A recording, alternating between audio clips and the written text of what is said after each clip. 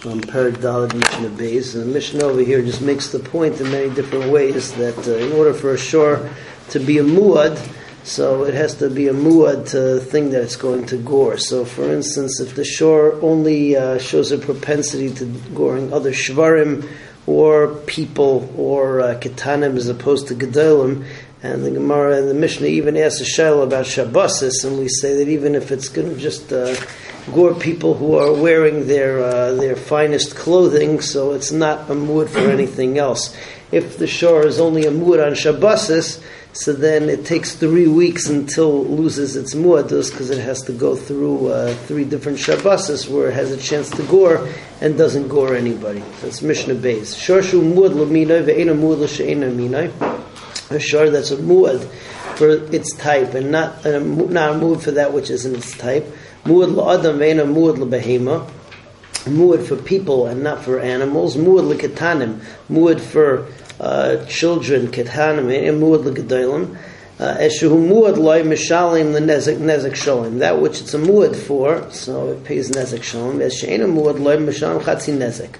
Amru loy Rabbi Yehuda, Amru lefnei Rabbi Yehuda, they said in front of Rabbi Yehuda, Harei shaya muad l'shabbosis ve'ena muad l'chayil. What about if it's a muad on Shabbosis and not during the week? Amalahem l'Shabbosis mishalem nezek sholim musachol mishalem chatzi nezek. In other words, it's not a spooky spiritual thing. It has to do with the way that people conduct themselves and the way that they're dressed. Emasai hu tam. When does it become a tam again? Mishiyachzor by shloisha Shabbosis, when 3 Shabbosis go by and it doesn't gore. Moving on to the next Mishnah. Mishnah now touches back on something that we mentioned in the first parak, that the pasuk says shorei ehu. We darshan v'lo shor shel hektish. If a shor shel hektish is mazik, or if you're mazik a shor shel hektish, in both cases it's potter. However, shor shel re'ehu also applies to goy. If a Jew's shor is mazik a goy's shor, so then you're potter. But a goy's shor that's mazik a Jew's shor, so the halacha is that you have to pay, that the goy pays nezek sholim even if the shor was a shor tam. That's Mishnah Daled. Shor shel pikech shenogach shor shel cheresh. A shor pikech that gored shor shel cheresh. Shor shel Yisrael shenogach shor shel hektish, or shor shel Yisrael that gore is a shor shel hektish. V'shel hektish shenogach shor shel Yisrael potter. Shenemar shor re'ehu, because it says shor re'ehu. But lo shor shel hektish. Shor shel Yisrael shenogach shor shel nachri, a shor of Yisrael that gored a shor of a goy, so potter is potter. V'shel nachri shenogach l'shor shel Yisrael bein tam u'bein muad mishalem nezek sholim. Okay. Finally, Mishnah Daled. So Mishnah Daled over here talks about, let's say that you have a shor that belongs to a regular person, and it gores cheresh shet of a cotton shor, so he's chayiv.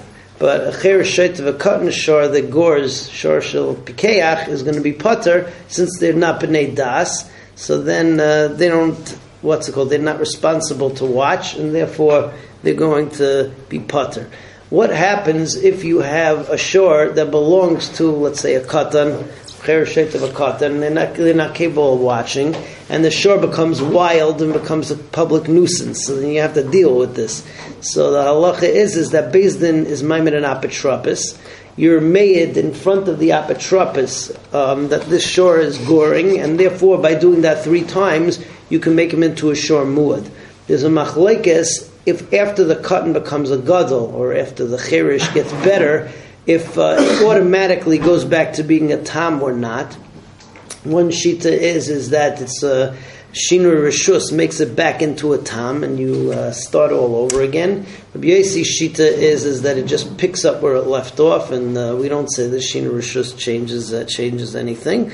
And finally, the Mishnah makes one last point over here, that even though that there's a halacha that if a shor muad goes ahead and kills a person, so then you kill the shor, a shor tam, but that's only if it's a regular shor. But if it's a circus shor, or from a bullfighting shor, that rodeo shor, that's taught to be wild, so then you don't kill such a shor, because of the pasuk it says ki yigach lo shiyagichuhu. If the animal is trained to be wild, so then such an animal doesn't get killed.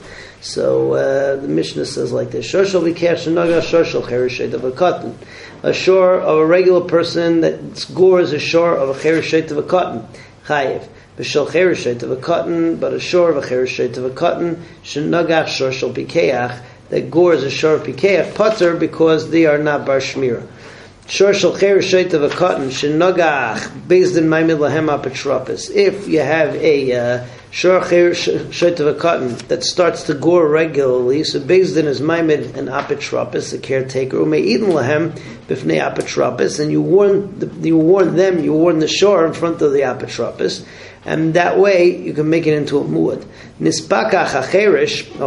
And how do you pay? So you pay from the karkois of the yisayimim, and they have property. Nispakach acheresh nishtapa ashaita v'higdal cotton. So if the cheresh became a pikeach, the shaita became lucid, and the cotton grew up. Chazal etamusay de Rabbi Meir. Rabbi Meir says the shin reshus makes it back into a tam, and you start all over again. Rabbi Yasi says hariu b'chez kasay. It remains in its chazaka and it doesn't change.